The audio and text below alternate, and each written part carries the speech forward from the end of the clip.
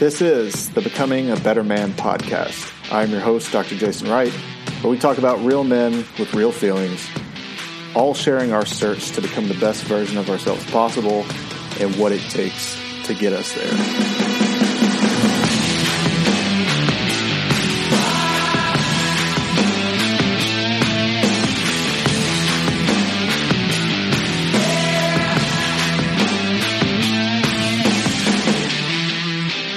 What's going on, guys? Welcome back to another episode of the Becoming a Better Man podcast. I'm your host, Dr. Jason Wright, and this week is a very special guest episode that will be one that you need to make sure that you go ahead and just save it right now. Like, just pause the episode, save it real quick, and then go back and finish the rest of it because it's going to be a real wisdom dropper. With me this week is Ben McClellan. Ben's a husband, a father of three, and a business consultant who helps owners deliver amazing client experiences and become empowered CEOs. Ben, welcome to the show. Yeah, Jason, thanks for having me, man. I always love to have these conversations, but, I also just want to say thank you. I appreciate the invite and looking forward to the conversation. Awesome. I know for a fact it's going to be incredible. So if you may or may not remember this, but the last time that we spoke, aside from being like a few different Facebook interactions, was actually our first time speaking to each other. It was about a year and a half ago. I was just starting out in this whole like virtual personal training and coaching stuff. I'd been doing it all in person. I was trying to get this virtual stuff going, and a mutual friend had connected the two of us because you were looking, I think, to transition to this new horizon that you're on with your life, and you had a couple clients you were trying to figure out what to do with. Yep. Yeah, I remember that actually. I had, it's funny. I had a yoga and personal training studio for 6.5 years, and I was a trainer for 8.5 or 9 years. But I had, even while I was doing other things, I had these few clients that would just like, hey, can we still work with you, please? We know you're not doing it anymore. And I just got to a point where I was like, I just can't anymore. And that's where we got connected. That's funny. I remember that. Yeah. No, that's awesome. It's honestly like a true testament into what you're doing now, because it really relates in how you create that raving fan sort of scenario. And we'll touch on it here in a second, but I just want to kind of drop that little nugget about how you create this experience for your clients and help others do the same, that it almost becomes like a dependent, but in a really good way, relationship, Yeah. 100%. But that being said, I've sensed a commonality in each other that's rooted in very intentional actions and being as authentic and true to ourselves as much as possible. How did you become so grounded and focused on your purpose of who you are and strive to be as a man who's also a husband, a father, and a business owner? Did you have a role model or a template to follow and guide you all along? Or is this something you had to learn the hard way? Yeah, man, I mean, what comes to mind is my mom, honestly, excuse me. And, she, I won't go too deep into it, but she got diagnosed with multiple sclerosis when I was like 6 years old. But she was a woman of faith. She, at least my perception of her was that she had a lot of wisdom, but she was also very caring and nurturing of others. Like, I kind of watched people that would not pay her, but they would really come to her as like their advisor. And just kind of watching as, she had a lot of health challenges, but that never stopped her from, taking amazing care of us and taking care of our needs. She was a single mom, but also like that willingness to give and to guide others. And so I learned a lot from her. But even if we look at like her health challenges, really kind of learning that lesson of, hey, look, I can only give what I have an abundance of. And so I've got to take care of me first, which is where I think a lot of us who tend to be quote unquote givers or go-givers, if you will, we can sometimes get into trouble if we're just trying to give and we're not taking care of ourselves first. So to sum it up, I would say, yeah, my mom was a great example. Yeah, it's crazy how much you can learn about how to be a real man from your mom. Especially in the absence of having an actual man there to look up to. So that's awesome. I had a similar experience, and it's a really interesting testament, that we can give to them and how they showed us true strength, true ability to multitask and make sure everybody was taken care of. It goes into this next topic of, you sound like it's fair to say that in order to effectively, lead others and influence others in your life, you have to be able to lead yourself. How does that look? Yeah. So, it's funny. And I look at leadership as those two areas. It's self-leadership and it's the leadership of others, and self-leadership being like all of the foundations, right? So that's wellness, both physical and mental wellness. I would even put in there, spiritual wellness. And I think for each of us, it's going to look a little different. If you start hearing people saying like, hey, my path up the mountain is the best path, those are the people I tend to run away from, and I think that's something that I've also been fortunate to experience is, my mom was a born again Christian. I've studied, yoga and Taoism and different things. And I wouldn't say I'm religious necessarily, but I've been exposed to a lot of different religions and spiritual paths in a way that allows me to look at things holistically. And so, you kind of asked, well, how does that self-leadership look? I think there's many pieces, right? But we don't have to subscribe to, hey, this is the way. I think the place to start is to go, hey, what do I as an individual need to do daily, weekly, monthly, in order to be able to show up effectively for others? I think that's a simple way to approach it. Yeah. So simple yet so hard. But you laid it out there beautifully in that, there really is no surefire way.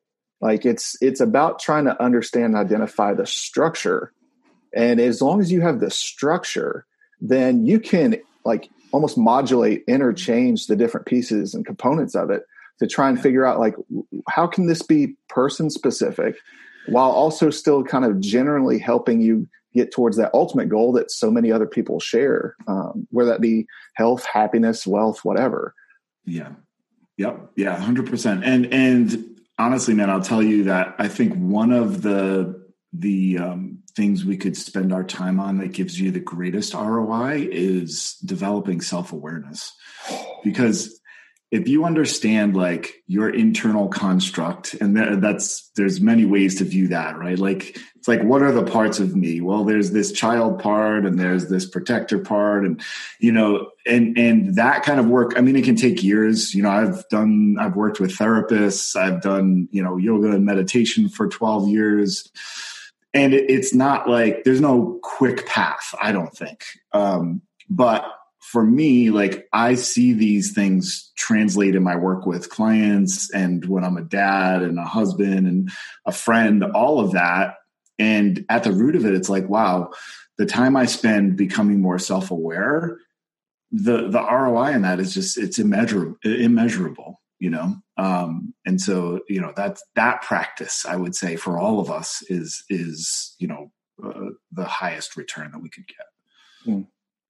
Yeah, it's amazing how many of us really have no true sense of ourself and who we are and how we respond to things and when we're doing this versus that. Because, there's so many times I've gone through different kind of coaching programs and things like that in the past where it's like, ask your people what they want. Look, here's my experience. Most of them don't really know what they want, but it's like me when I go into the store, I'll know it when I see it, Yep, 100%. You credit a lot of that growth and that personal development to yoga and meditation. What is it really about that combination in your experience of the physical, the mental, and the spiritual, for whatever that looks like, into creating a more polished version of yourself in your daily practice? Yeah, so I've really become a student of energy, I'll say, and I studied with a teacher early on. I studied with him for many years in the yoga realm. but his whole approach was based on energy. And, one of the things he said that really stuck to me was he said, the way you experience life is actually a direct reflection of your energetic landscape. And it's like, whoa, wait a minute. And so he essentially was like, if you don't like the way you're experiencing the world, then find a way to like shift your energy, right? And for some people that might be CrossFit, and for other people it might be hiking in nature. And there's lots of ways to shift your energy. Coffee shifts your energy, right? And so that for me, when you ask about, well, what is it about yoga and meditation? One, like physical yoga helps me just to be able to shift my energy. And I was fortunate to study and understand it in a way of like, well, if my energy is this way and I want it to be this way, well, this is the type of physical practice I'm going to do. And it's actually somewhat like scientific without being done in a lab. Yeah. So that's like a pretty handy tool to have. And then the meditation piece, you're essentially like holding up the mirror. And so if you can sit there for 5 or 10 or 40 minutes, like whatever the amount of time is, but if you can sit there and just be with your thoughts and yourself and allow yourself to see past all of that kind of superficial stuff, to me, it gives you an anchor to where you visit that anchor time and time and time again. And, the changes that we all experience don't become so disruptive, right? And, last thing I'll say on that, my teacher also said, look, everything's always changing. Your thoughts are changing, your body's changing, your relationship's changing, the world is changing. And so one thing we can be guaranteed is that there will be change. And so if we spend time each day dealing with handling change more effectively, especially the change we don't want, it's going to lead to a nicer experience of life. Wow. Yeah, it's true. You really can't.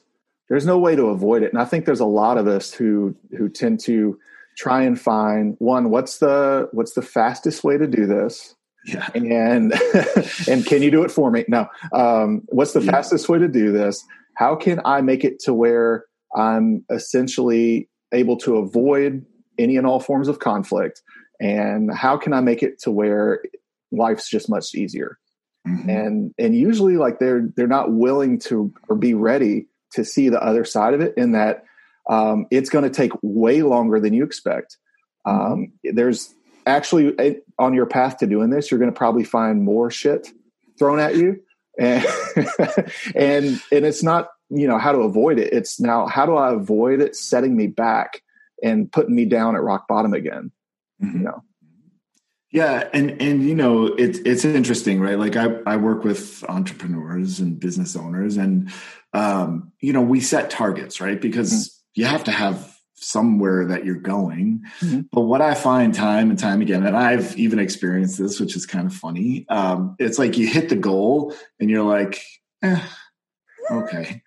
Right. And you have enough of those experiences where you hit the goal and it's kind of like, well, cool, I did the thing. What's next? Mm-hmm. That experience of hitting the goal and not feeling like, wow, everything's so different. I think that is what can create the space for us to understand that whole, it's like fall in love with the process, or, enjoy the journey, like those kinds of statements. It's like, oh yeah, that's cool. How do I do that? Right. I think you have to have the experience of hitting the goal and kind of feeling like, well, no big deal. Like, it's not the feeling I thought I was going to have that brings you to that, like falling in love with the step and the journey and the process. Mm. Yeah. There's really no way that I found, because if you would have told me, even 6 months before, like I hit what one of my versions of rock bottom was, and probably the same for you, and you've been like, oh, if you do this and you do this, like you'll be able to deal with it better, or, lessen the decline that you're falling off of. And I'd be like, yeah, not really interested in that. And then it really takes like kind of sitting down in it and looking around and be like, this sucks. I've got to do something different. Yeah. Yep. Man. Okay. So that's an interesting thing that you touched on too about, because you work with entrepreneurs. Everybody from the outside seems to have this vision of entrepreneurship where you're an effective leader. You've got your house in order, whether it be in the business or at home, and everything's going well. You figured out everything. You're reading your 60 books a month. You don't have any financial stress. Like, all your relationships are great because you finally got money and this house and this lifestyle. Would you be willing to say that it's probably one of the least served groups of people when it comes to their own like mindset and personal development and physical development? Sorry, I kind of missed the question. So is what group underserved? The group of entrepreneurs. It's a good question, man. I don't know that they're underserved. I think, there's different things. I'll try and hit some different pieces because I haven't been in the high ticket world space forever. But I've been in it for, 3+ years now. And I see a few different things. One, I see this surge of people of integrity starting to win in the high ticket space, which is amazing, right? And so I want to acknowledge that first, because I think sometimes we can get into this place of like all the gurus and kind of trashing it, right? And even me personally, I'm not throwing blame there, but I still think there's a lot of confusion being created and I'm immersed in this space. I'm sure it happens in other industries, but the confusion, I think, is that people sell a dream, right? Mm. And I think that that's fine. And that's like marketing 101. But at the same time, I think where there's a huge gap is really helping people, individuals, to understand like, well, what do I actually want from this business? Like, if you want to have $1 million a month business, that's awesome. But if you're on the way there and you don't understand why you're actually doing it, guess what? You're going to feel really empty every step of the way. So I think that's what's missing is, one, giving people permission to have whatever size business they want. Like, if you want a $20K a month business or a $10K a month business or a $2 million a month business, that's totally awesome. The clarity around that is really key. Mm-hmm. And that's why, something you'll hear me say from time to time is like, I want to help business owners have a business that supports the life they want. Yes. Yeah. That's perfectly said. And it really tailors into something else that I've learned about you, in that, you've had this big experience before. You've overseen like 250 plus, clients and stuff like that. You've had that, and now it's totally different. So in a space where, scaling is the holy grail of successful business ownership, how challenging was it for you to kind of step back and buck that urge to chase numbers and team size and the lifestyle that comes with it? Yeah. So for the most part, it hasn't been that hard in my own thing, but I will tell you, and I can backtrack too, but I will tell you, just to like answer the question, in August, I quote unquote launched like my a new program that's all around helping coaches with how they deliver their program, right? So creating world-class experiences. Mm-hmm. And there was an immediate kind of upswell in interest, and I had a record month, well beyond what I was planning for. And what was interesting is, after that, there was something in me that was like, well, this needs to be the new norm. And anything under that is like a quote unquote failure. Right. And so I had to one, acknowledge that, and then go, wait a minute, why is that the new norm? And what is that doing to me? Because it was starting to put me in the not so great space. Right. Mm-hmm. So I just got back to the fundamentals, essentially. Okay, what's working? What do I actually want? And and why, and just revisiting that. Right. And this is like a regular practice for me because I'm someone who can be like, hey, I want to experience challenge and growth and all of that, which can sometimes lead to, overworking and those kinds of things. Right.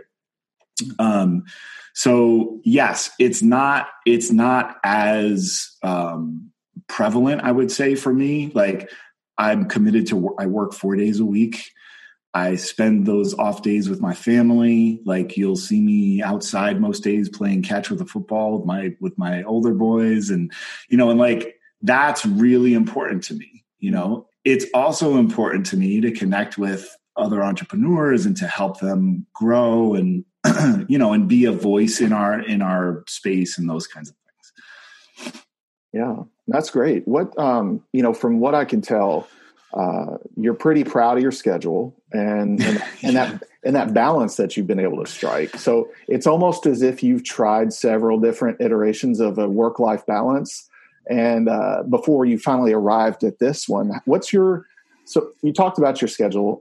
What's it like, kind of like from a daily view? And then you've already touched on the weekly view. How did you arrive at that current structure? Yeah. So, first, thankful for my wife, because she's like the yin to my yang,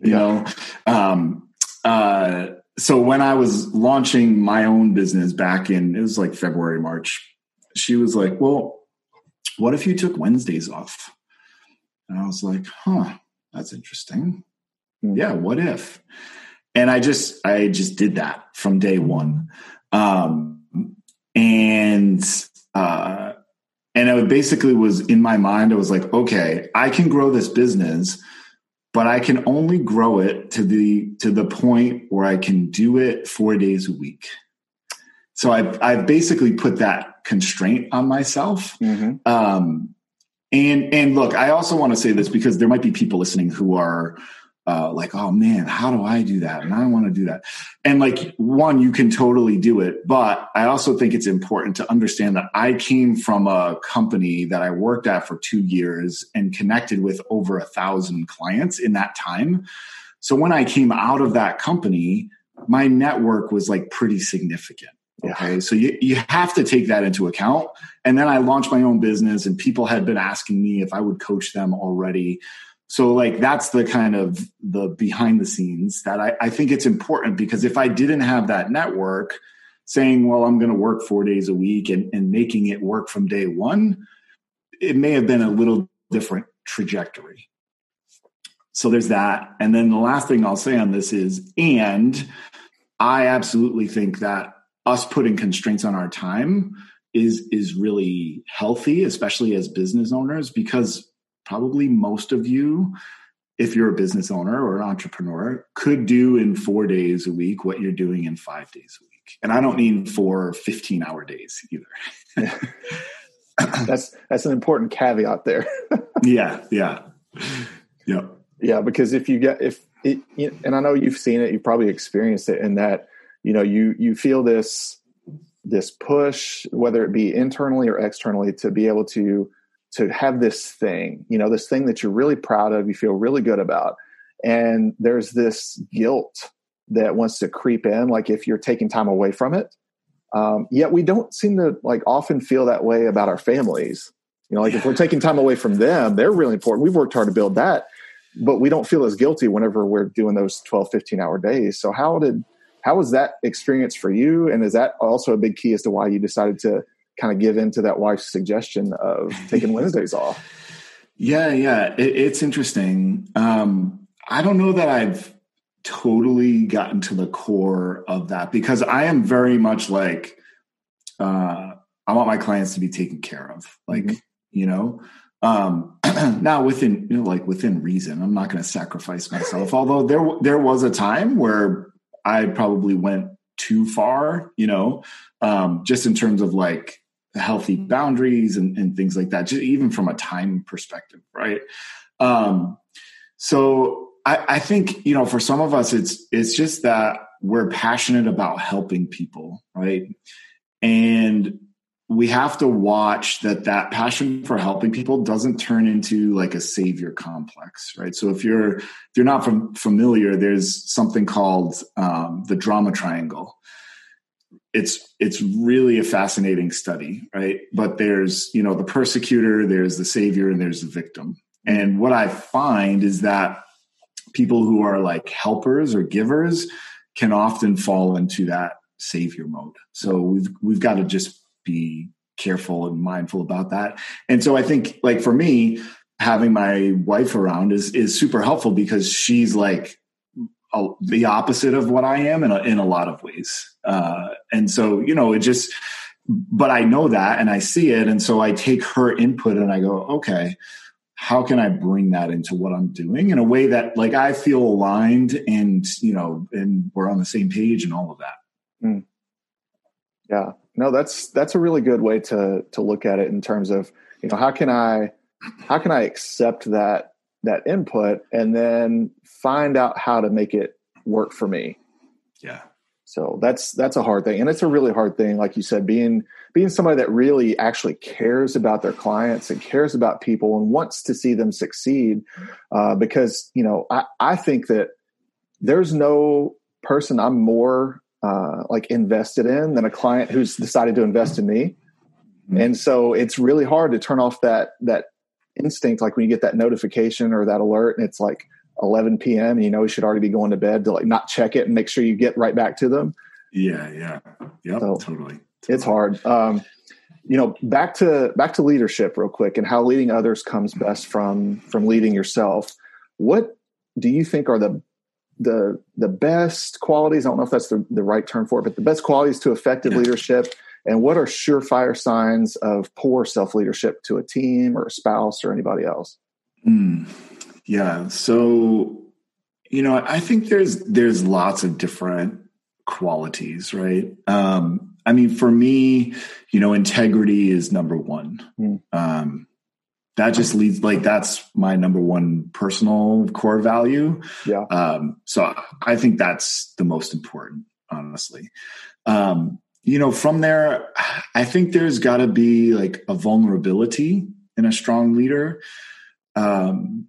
There's got to be a level of humility, and vulnerability and humility, I think, are very complementary, right? Like if you don't have the humility to be vulnerable, right, then it's just not going to work, because the best leaders I see have a strong feedback loop with, not necessarily everybody, but, those core people around them, so that they can go, oh yeah, shit, I was off base there. I need to adjust that. Like, those kinds of things. Yeah. So I would say those are some of the best qualities. Wisdom would be another. I think, wisdom comes from a combination of like self-work, understanding who you are, how you operate, what your kind of weaknesses are, what your strengths are, but also like life experience, and then, on the flip side of that, you'll see me joke about it, but I think, the kind of narcissistic qualities that we can see in a lot of like entrepreneurs, business owners, obviously, that's going to be a terrible recipe for leadership. People who can't own their mistakes or their mess ups. People who are really only concerned with themselves, or themselves first and not others first. So I think, I would say it's that, if I were to sum it up. Yeah, no, those are great. And it's, some of it's I've noticed really challenging, or sometimes even a fine line in the entrepreneurial space, or even if you're just like a solopreneur, to avoid that diving too far over the line into, like a narcissism type of presentation. And then also not going too deep into just like humbly trying to brag on yourself, because you want your audience to know that you're there and you can help them in the ways that you can help them. And trying to find it from a place of integrity versus a place of self-absorption. Yeah. And look, this might come across as tooting my own horn, but I get the feedback of a fair amount of like, oh, you're too humble. And it's like, I get that. And maybe more people would like be knocking down the door to work with me if I was less humble, but I'm not really willing to compromise on that, quite honestly. Like, to me, it's not, well, let me show up this way so I can grow the business, even though that kind of goes a little bit against my core values. Like, I'm just not interested in it. So my feeling on it is, well, like, one, I've launched my business this year. It's been an amazing year, blew past the outcomes that I expected for it. But it's like, okay, if I keep showing up this way and in integrity and in alignment time and time and time again, the people that I'm supposed to work with will be there in front of me. And obviously, like, I'm not just doing like the secret, I realize I have to market and take those tangible actions, but I don't need to force it or show up in a way that's out of alignment for me. No, absolutely. It's awesome. And congrats on your year. Congrats on everything, being able to kind of go through everything you've been through and then take it to a place where now you're able to just feel really good in the morning when you wake up and when you go to bed at night about how you're showing up that day and who you're serving and your purpose and your why. I think that's huge. So I wanted to, again, for everybody out there, I want to thank you so much for taking time out of your day to chat, share your wisdom with the rest of us. If other business owners are sitting out there right now and they're going, man, I really like this Ben guy and what he's about, and it sounds like he can help empower me to create the life and business that I've always wanted for me and my clients, should they look you up in the Empowered CEO Facebook group? Yeah, that's the best place to find me, honestly. I mean, look, you're also welcome to connect with me on Facebook directly. But, the Empowered CEO group, we talk about, creating amazing client experiences and leadership and, all of those things. So that would be a good place to go. Okay, awesome. And I'll make sure that I put that in the show notes so they have the name written out there, and I'll even put the link if they want to check it out that way. Awesome. But yeah, man, this has been awesome. Thanks again for coming on the podcast. And I can't wait, honestly, to get this out there so other guys can hear it. Cause I know it's going to hit home with a lot of them. Yeah. And thank you for the invite. I'm always up for these kinds of great conversations with like-minded individuals. So thank you. Yeah. Awesome. I appreciate it. So that's it for this episode of Becoming a Better Man. If you found this episode helpful or interesting, something that you could apply to your everyday life, please post on your social media platforms what your takeaway was from this episode, as well as taking a screenshot with the tag Becoming a Better Man. So that way we can help spread the word on Instagram and Facebook and help get more men aligned with their purpose, trying to become better every day for themselves, their communities, and their families.